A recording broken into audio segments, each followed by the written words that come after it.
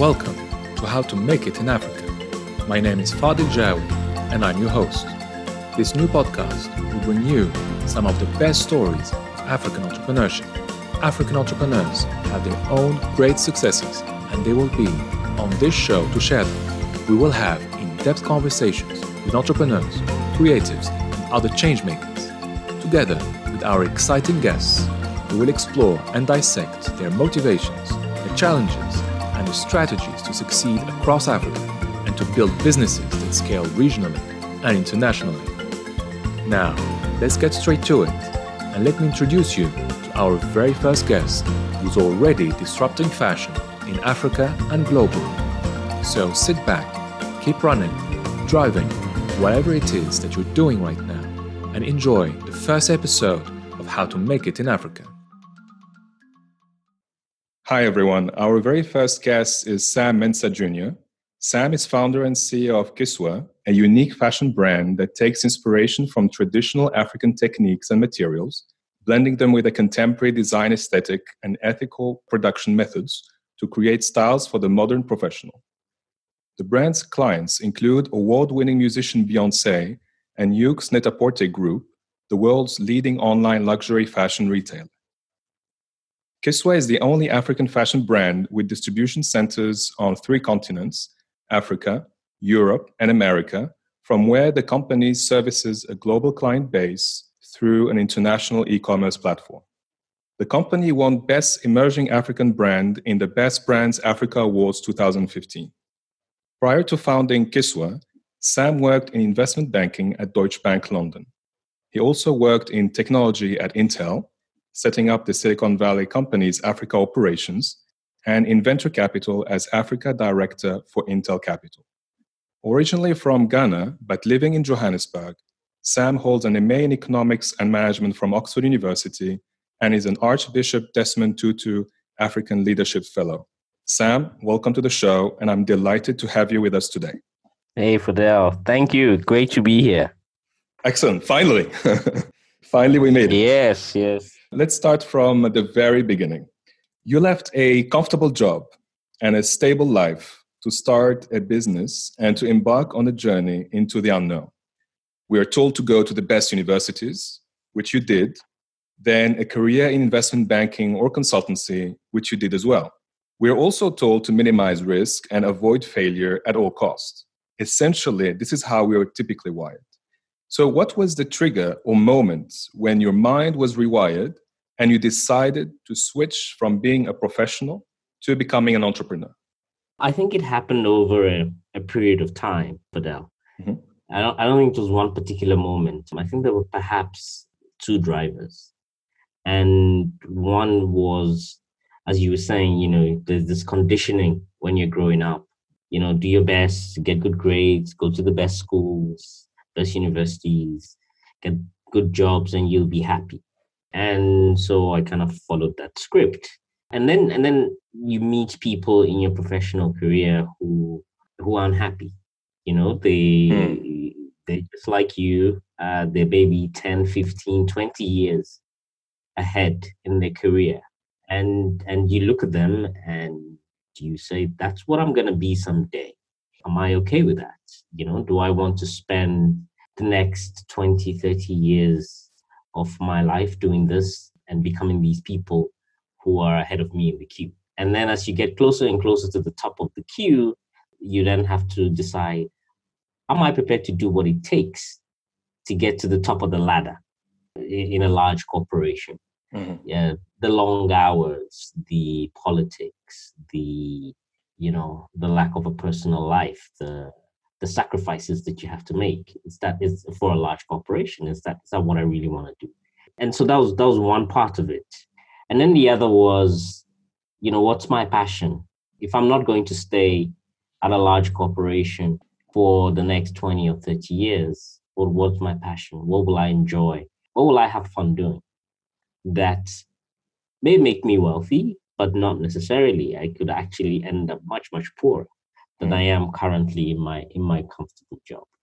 And I think for me, it was a case of it just got into a point where I wanted to try something new. I wanted to try something different. And being African as well and traveling across the African continent, there's just so much opportunity for us to take charge of our destiny, for us to start businesses that have an impact. And so for me, that was the key driver. I had worked for wonderful companies. I had gotten wonderful experience. I had made wonderful friendships and relationships, but it was time to take a different path, carve a new path, try something new, try something different. I knew that, if I ended up being, 60 or 65 and retiring at a big multinational, I'll be very comfortable, but I probably would never forgive myself. I would always wonder, what if, this idea I had or that idea I had, what if I had actually done this, or what if I had actually done that? So I didn't want any what ifs. And so at some point in my travels across Africa, I often interact with creatives, whether they are fashion boutiques, museums. I would go to places where I could listen to local bands play. Always had an interest and a fascination with what I call African cultural assets, food, music, art, fashion. So enjoy these in the various parts of Africa that I get to. And one of the things I do is I buy fashion items every now and then for friends, as a dress or a shirt or something.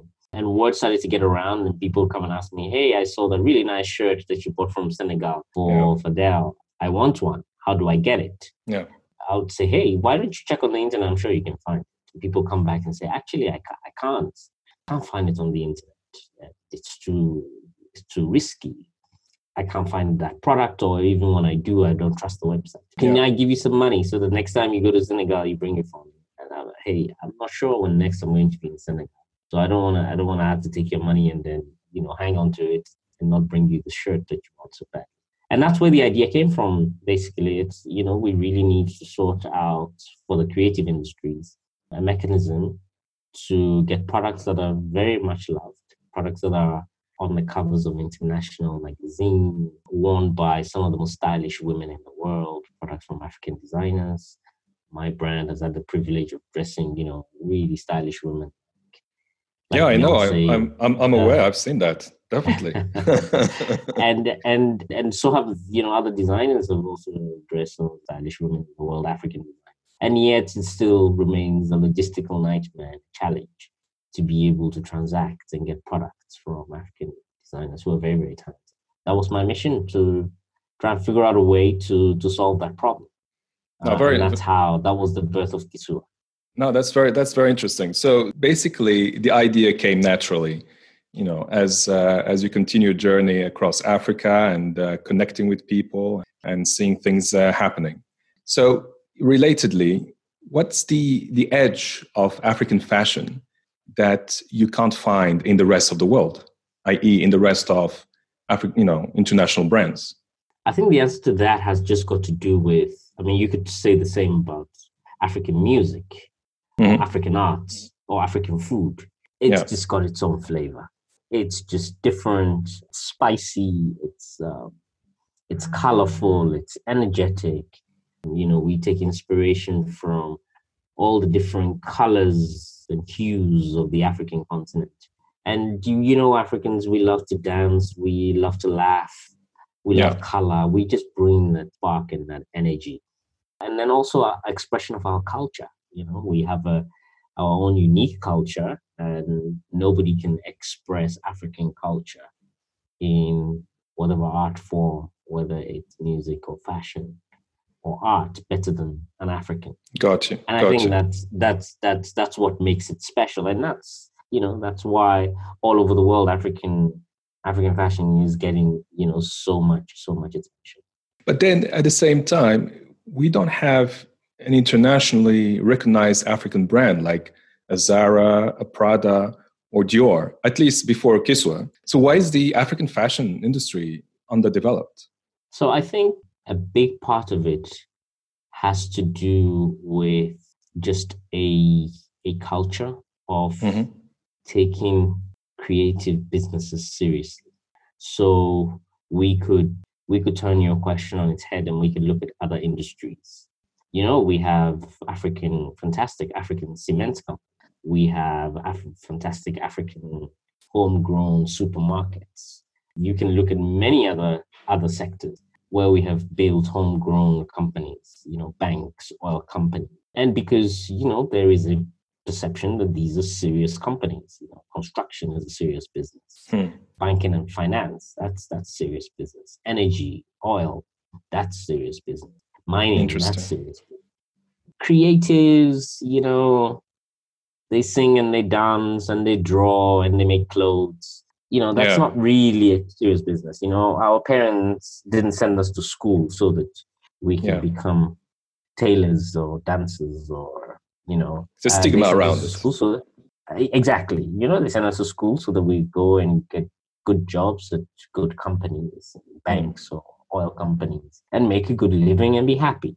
And so I think there hasn't been that appreciation until maybe fairly recently of the commercial potential of the African creative industries as a whole, not just fashion, but across all the creative industry. I mean, it's only recently in the last 10 or 15 years that, you know, African music has really exploded on the world stage, mostly led by Nigerian artists. But before then, it was, you know, there were a handful of successful international African artists, and it was a niche. And now it's mainstream. You know, before Corona, if you went to a nightclub in any major city in the world, you know, whether it's London, New York, Paris, you know, Beijing, they will play an African track. And you would be standing on the desk from like, wow, okay, these are Chinese people dancing to P Squared or Flavor. You know, this is pretty cool.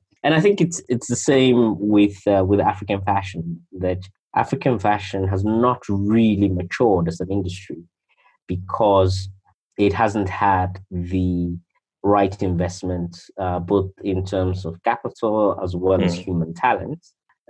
The inputs that go into building companies, those investments have not been made in African fashion, which is ironic because you then have, you know, major international brands like Louis Vuitton or Burberry or Stella McCartney coming and taking inspiration from Africa and African culture and making collections for their brands that are incredibly successful and that sell and generate, you know, hundreds of millions of dollars globally.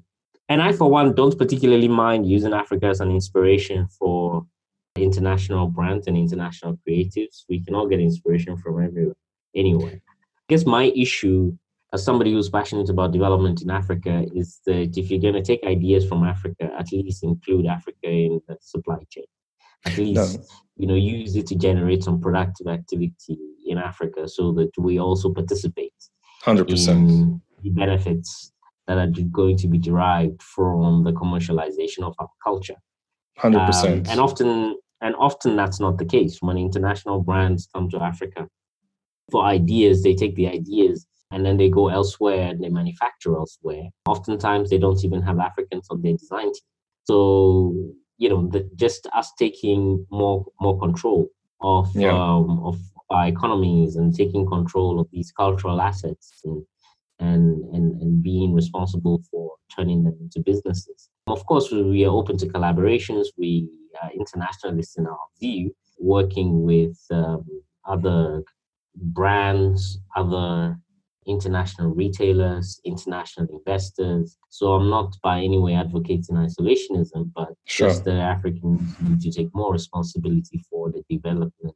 I mean, I like what you're saying because, you know, essentially what you want to emphasize is it's important to keep the business as local as possible so that, you know, there are positive ramifications for the African continent and the economies.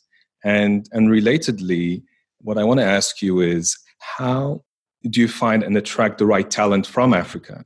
And can you find it in Africa in the first place? There is a lot of talent in Africa. Sometimes the challenge with the talent is that it requires a bit more investment in that talent.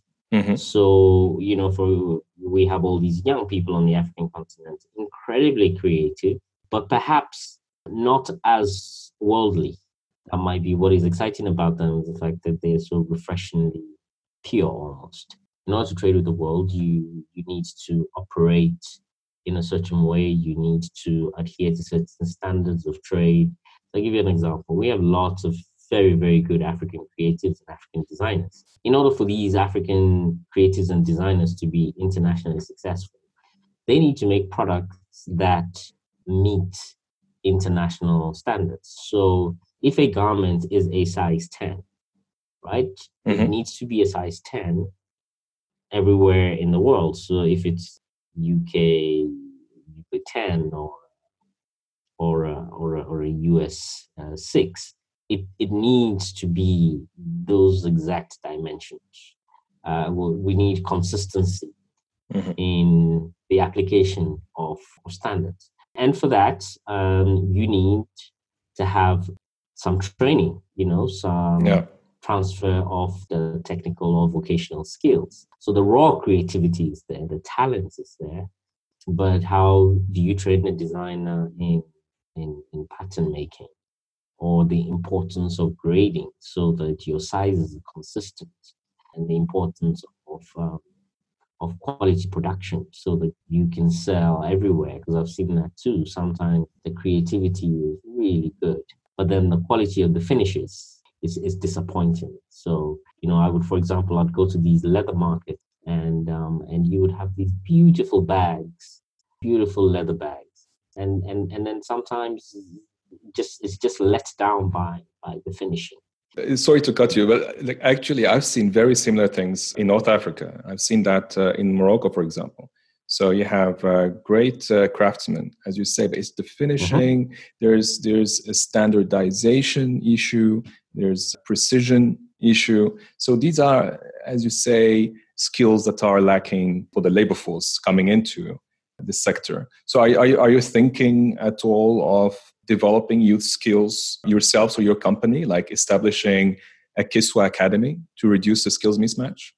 So that's an important point. We consider ourselves to be still something of a startup. So as with most startups, our resources are limited, and so setting up a large academy can be a challenge. But what we do is we work with a lot of young people. We give a lot of young people opportunity. We train a lot of young people in the business, so it is on-the-job training. We hire a lot of young people. We also collaborate with a lot of young designers, and in those collaborations tend to be a really good way for us to transfer skills onto these young people. So It's not an academy per se, but it is a structure that enables us to help develop and uplift young people, either by collaborations with them or by them coming and working with us in the business and getting training on the job. Okay. And this is a common trend that you see across Africa in multiple industries. There's a lot of young people. They're very, very hungry. They're talented. They have raw talent. They just need some development and some investment to really unleash their potential. Very interesting. So you are essentially building a network of the young talent. And as you say, it is a very raw talent. And then you're helping them channel that talent to something productive. Absolutely. And the beauty of the fashion industry is that, the value chain is long, right? Yeah. So when the value chain is so long, the value chain for fashion starts on the farm, with the production of cotton. And then it goes all the way through turning that cotton into yarn, into fabric, printing fabric. And then there's the design work that happens. And then you sample. And then you go into production, into bulk production after sampling. And sampling is a long process, but after you complete that process, you go into and sometimes when you sample more than once. So you make one sample, it's not quite right, you change it, you try it on a fit model. The issue, you change it again until you get the sample perfect. And then once you got the sample perfect, and you go into bulk production. with your patterns, etc. Yeah. There, then you have the marketing materials that need to be created. So you have the young African photographers and the models that we work with to create all this content around the products, and the social media influencers, and the artists in music and other fields that we can dress. So it's a whole ecosystem where you get to positively impact. The interesting bit here is, as you say, you're talking about different bits and pieces of the ecosystem, but from the looks of it and our previous discussion on the underdeveloped state of the sector, you literally had to build the supply chain from scratch. So can you tell us a bit more about what it took to build this ecosystem from scratch, and how Kisua's value chain is structured today, roughly? What makes it challenging with the supply chain is that a lot of what you call African fashion is actually not made in Africa, right? A lot of it is made in other parts of the world, mostly China. So we took it upon ourselves very early on to say, we're going to try and make as much of this product in Africa as possible. We're not only designing in Africa, but we're producing in Africa, and we're sourcing from Africa. That's our default position, is we source from Africa. In very rare cases where we cannot get something that's not locally made, then we source overseas. But for the most part, we source locally. So that means you need local suppliers who have also got local supply chains, so you're looking for fabric suppliers who are sourcing cotton from, which is what we do. We source cotton from Mali, Burkina Faso, Nigeria, and then the fabric comes mostly from Nigeria, Ghana, and Congo, and some of it also from South Africa.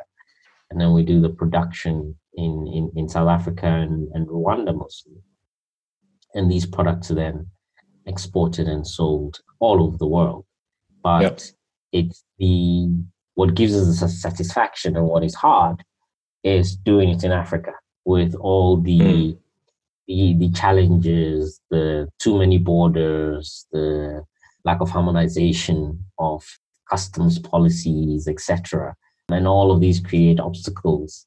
But at the end of it, the customer doesn't want to buy African fashion that's made in China. It just doesn't sound the same, right? It's part of the experience to buy African fashion that is made in Africa, that comes with a story that this cotton was grown from African soil.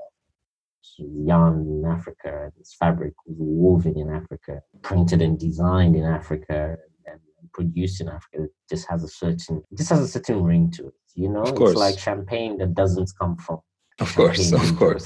It just has something that's not quite the same, even though at face value it's the same product. Yeah, it's the authenticity basically that everybody is looking for. Exactly. Yeah. Exactly. So I want to take you to a different topic, but you mentioned it earlier, and that's financing. So who first funded the startup?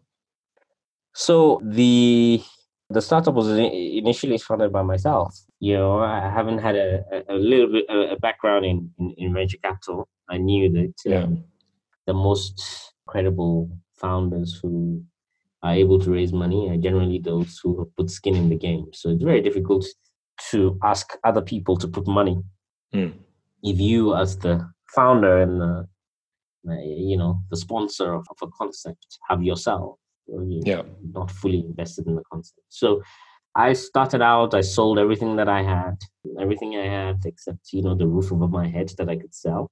I sold. That's a lot of sacrifices, Sam. It is a lot of sacrifice. It's a complete lifestyle change as well, because you can imagine, you work for a Fortune 500 company. It's a director for a region. It comes with perks and privileges, and not only do you give that all up, but then you liquidate, the vast majority of your assets, sell everything that you have, and put it in a high risk venture. Was your family okay with that, if I may ask? My parents were a little bit taken aback. They saw it as some sort of midlife crisis. I remember my father asking me if I didn't think maybe I just need a motorbike. And rather than it's an easy one. yeah, why Give don't you him just his get a bike. motorbike Give him rather his than bike. rather than this adventure that really really expensive adventure that Yeah. you want to go on. A motorbike would be way cheaper. And so yeah, it was they thought it was strange, and they thought it was they were concerned that I was giving up so much for this dream. And I think in the beginning, and there's the thing about entrepreneurship. In the beginning, you see it in your head, Yeah. and most people around you don't know what you're talking about. You sound like a crazy person.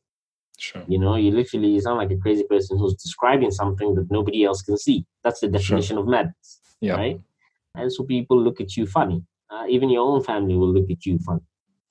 But you believe in it, and then you've made peace with the consequences as well, right? So you know that I'm putting everything I have into this venture, and it might not work. Yeah. And if it doesn't work, I will end up with nothing. So you make peace with that, but at the same time, you know that this is something you have to do. Because if you don't do it, you probably will always wonder, what if? And if you look at the world the way I do, I don't want to have the what ifs. So Yeah. I'm also careful about risk. Sure. I was an investment banker, for crying out loud. Yes. So I also like to manage my risks and be meticulous and cautious about how I approach it, the risk. But at the end of the day, you have to take some risks. Otherwise, life will be very, very boring. Yeah, it's calculated. Calculated Yes, risk. my best to manage those risks, but you have to take them.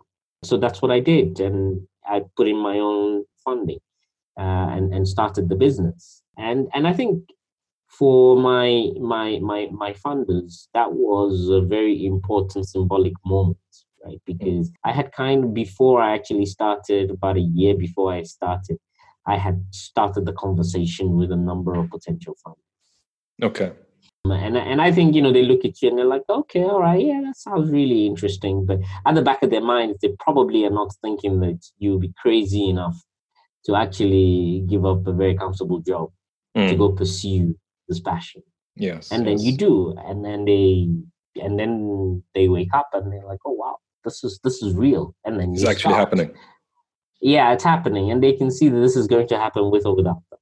And it's usually that the thing that makes them more comfortable with coming and participating and kind of joining you on the journey and traveling that journey with you. And in my case, I was lucky, because I was fortunate, because I had these relationships with people in the finance community, and so I was able to raise the angel capital to support my own capital and invest it in the business. But this is a major challenge. Even we have not, in my opinion, raised enough money, despite my background and despite the advantages that come with my background.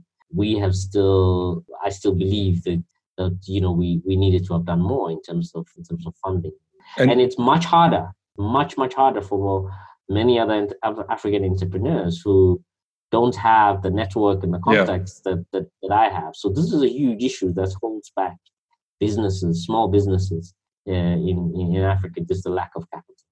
So it's interesting what you're saying, because essentially, despite the skin in the game, despite the network that you have, you're still finding limitations in raising capital in Africa. And I assume that this is at the moment limiting your potential expansion plans, correct?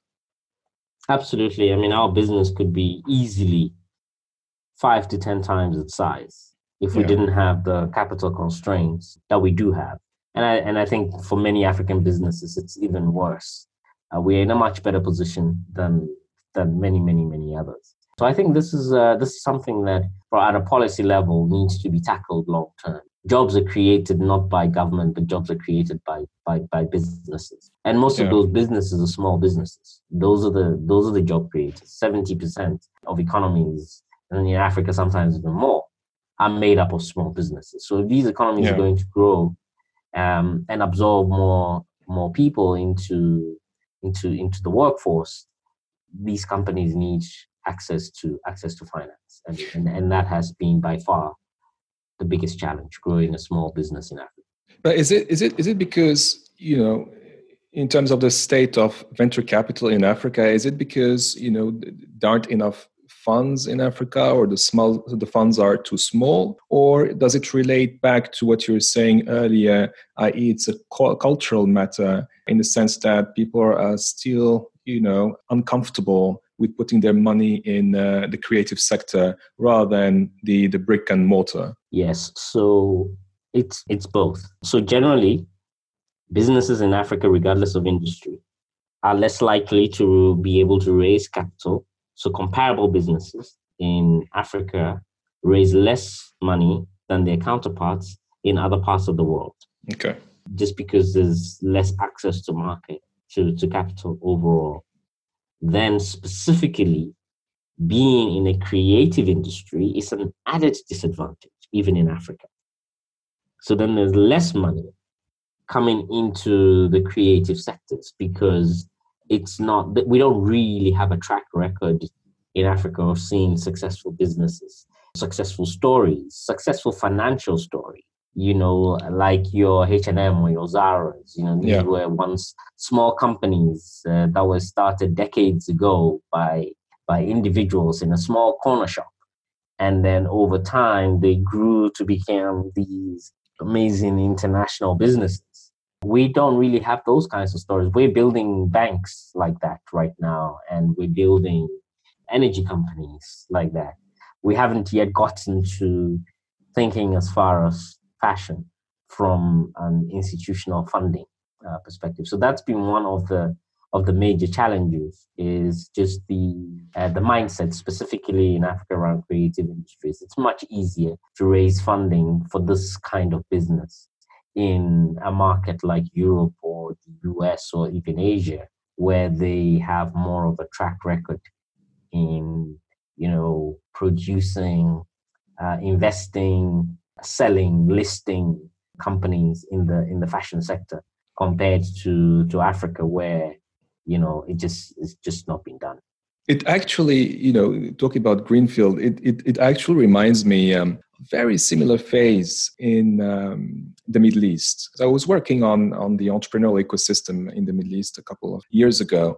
And what you really need is first exits, like big exits, right? So a big company that gets sold to an international company. And then because you have that example and kind of a role model, then you'd start seeing more investments flowing in. I'm just thinking now of Careem. You may have heard Absolutely. of Careem, which got bought by Uber recently. And you need those stories. So hopefully your story will be one of the catalysts in the future to make this happen.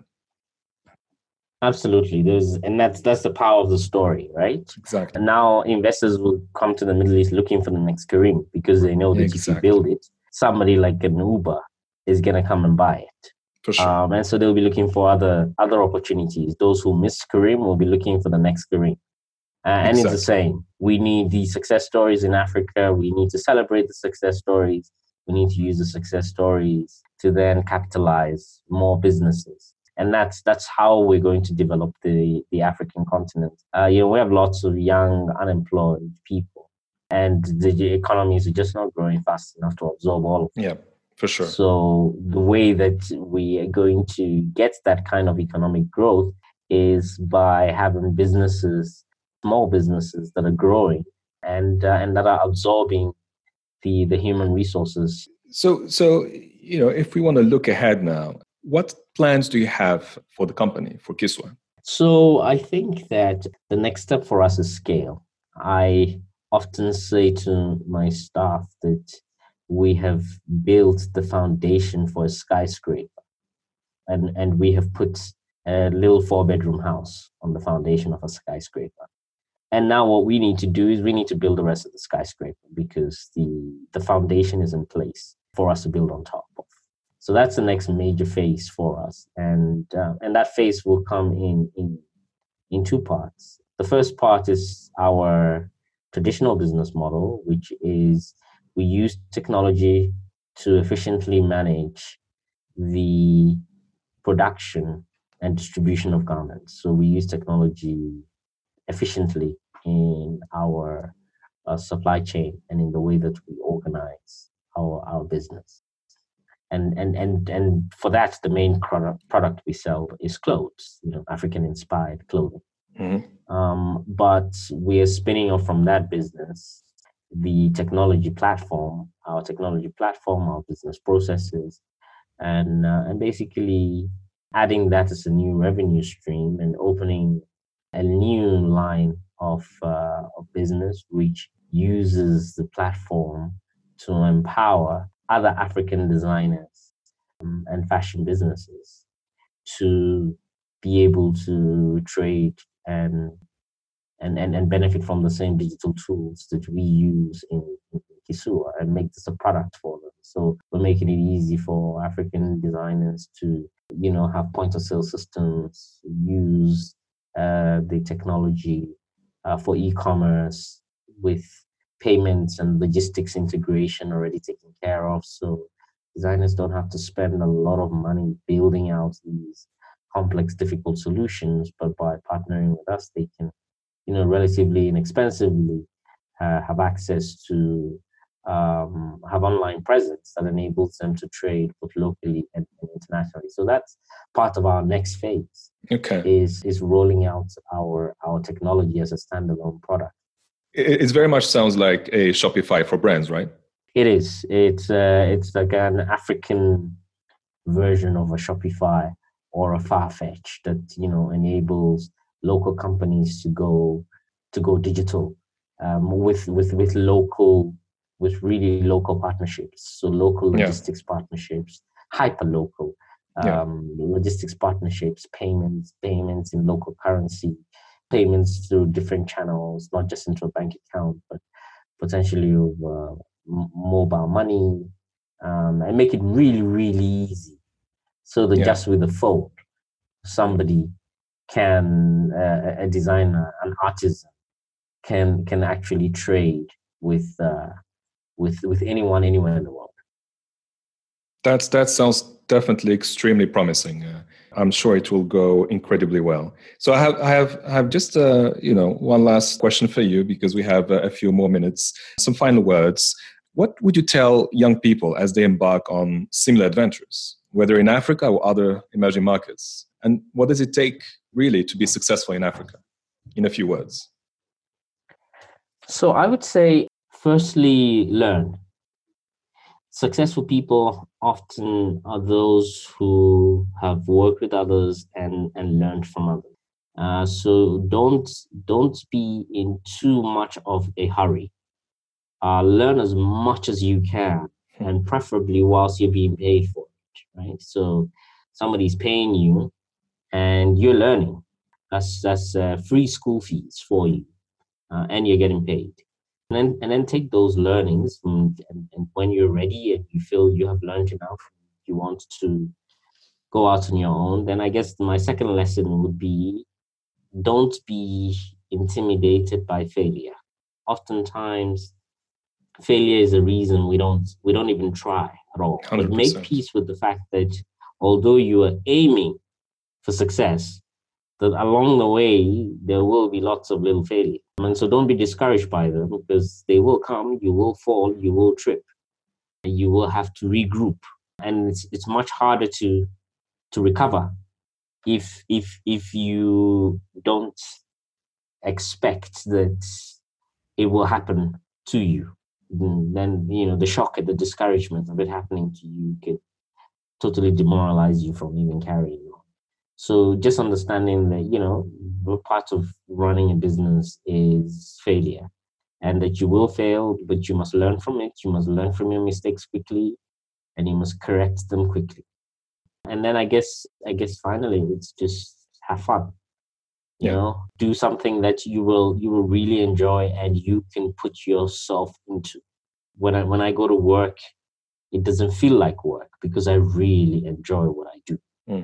Regardless of the challenges, the environmental issues we have on the continent with shipping and logistics and customs and payments, too many countries, too many borders, too many currencies. Despite all of that, I wake up every day and I'm really excited about what I've got to go do because I really enjoy what we're doing.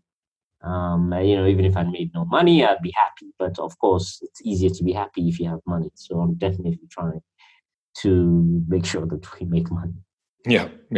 Well, Sam, thanks a lot. These are absolutely great insights.